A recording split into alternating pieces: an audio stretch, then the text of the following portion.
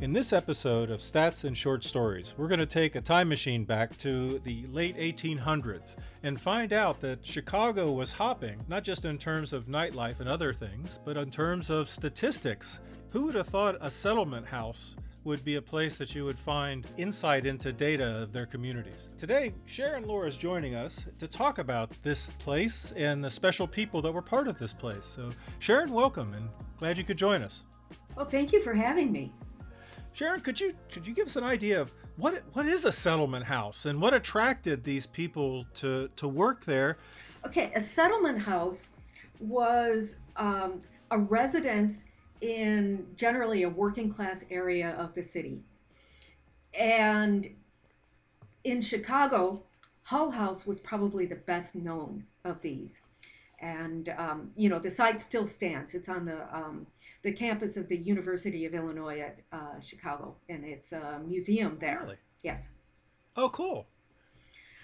And so what happened is men and women would reside there, and they would work with the communities in the neighborhood.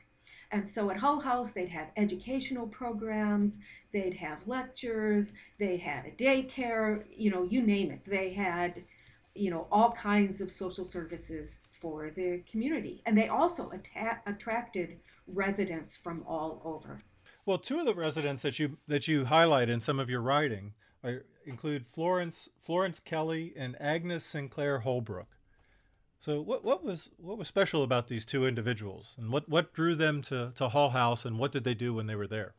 Well, Florence Kelly was an amazing woman, and she was active in all kinds of movements at the time. But I think a big attraction of all of the settlement houses is that they were a way for educated women to use their education at the time. Right? So there was communal dining. They didn't have to prepare food. There was, important work to be done that they could, feel they were of service to the community. And I don't know exactly what attracted these two particular women there, but I do know that Florence Kelly ended up at Hull House after escaping basically an abusive marriage in New York City. Okay. And so she fled to Chicago, and she went into residence at Hull House right after that. Agnes Sinclair Holbrook went to Chicago after graduating from Wellesley College, and she was attracted by, I believe she was taking courses at the University of Chicago at the time.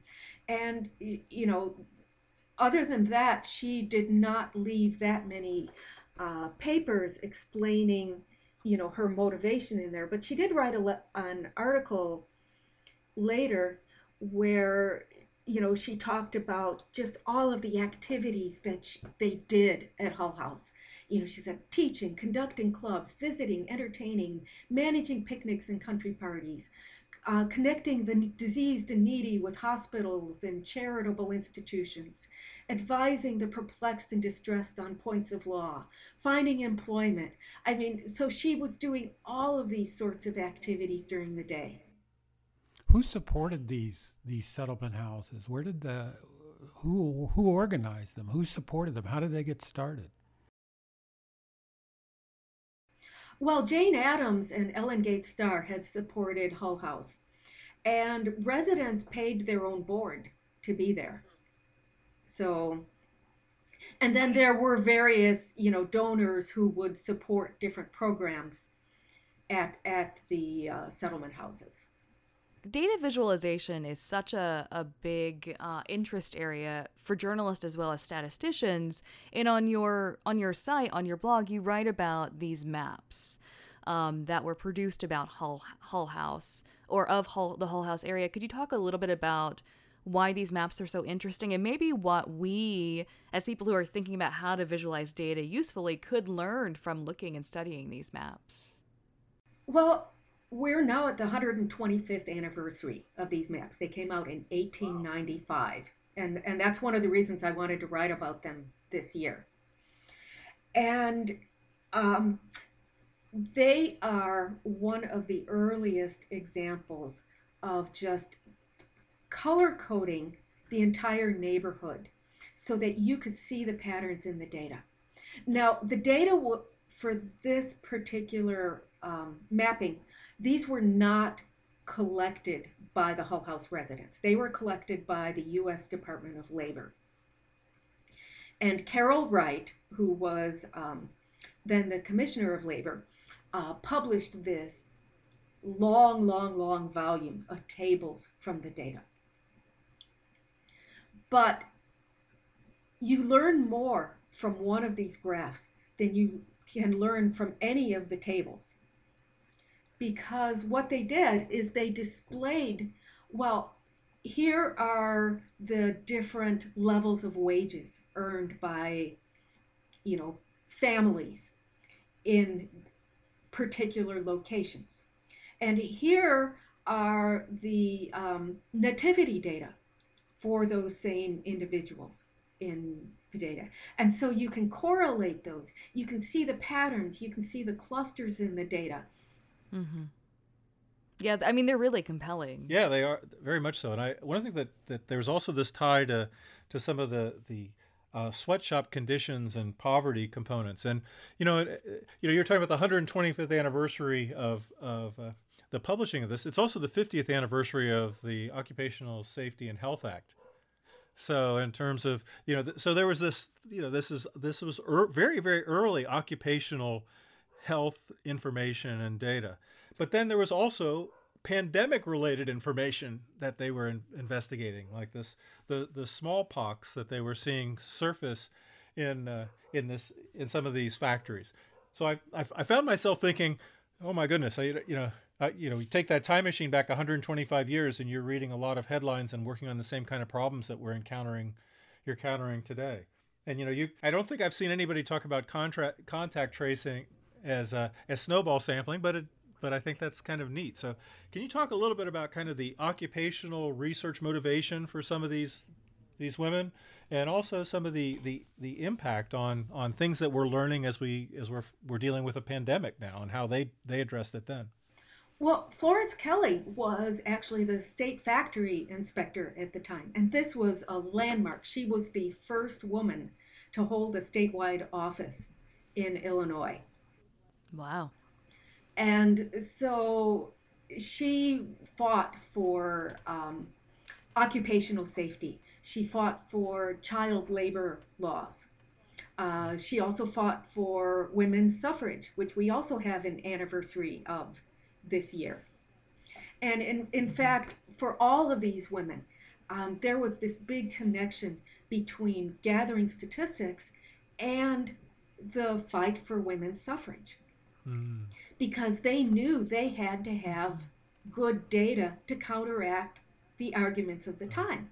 And it was something that, they were not just fighting for it. They had to persuade men to vote for suffrage. Mm-hmm. Right? So it wasn't just, convincing other women. It was convincing the men to finally pass that amendment and give suffrage. And so all of these things were interconnected, because we're seeing the same sorts of patterns right now in making sure that everyone can vote.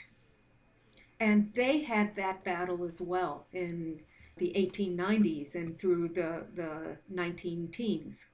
One of the interesting things I found is that, so Florence Kelly and Agnes Sinclair Holbrook both are living in the settlement house in Hull House, but they're also contributed to the collection of data to help people understand, to help to create these visualizations. And I think it's sort of interesting, this idea of being in the space and understanding the space as you're collecting the data, so that you can maybe perhaps better contextualize the data that you're finding. And I just find that a really interesting point to all of this, is that these people were living and breathing this as they were collecting this data. That is such an excellent point. And they knew the neighborhood that they were creating the maps about and that they were writing about. And Florence Kelly had done a previous data collection in there for the state of Illinois. And she had also done this investigation for the smallpox epidemic that, was taking place at about the same time. And, 1893, when all of this data collection was going on, that was a year kind of like 2020, because they had the smallpox epidemic going on in Chicago. They had, the panic of 1893. They had the Depression. It was not a good year for people in Chicago. And they were collecting data about it at the time.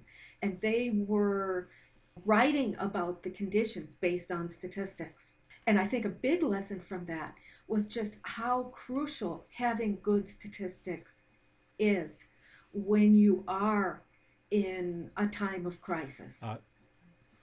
And that's what Florence Kelly wrote about with the smallpox outbreak. She said, we have to have good data about this. And we need to know where the Board of Health needs to vaccinate people and how to control this epidemic. I'm afraid we're going to have to bring it to a close, but I can't imagine a better place to stop. So thank you. Thank you, Sharon. That was great. This is all the time we have for this episode of Stats and Short Stories. Stats and Stories is a partnership between Miami University's Departments of Statistics and Media Journalism and Film and the American Statistical Association. You can follow us on Twitter, Apple Podcasts, or other places where you can find podcasts. If you'd like to share your thoughts on our program, send your email to statsandstories@miamioh.edu or check us out at statsandstories.net. And be sure to listen for future editions of Stats and Stories, where we discuss the statistics behind the stories and the stories behind the statistics.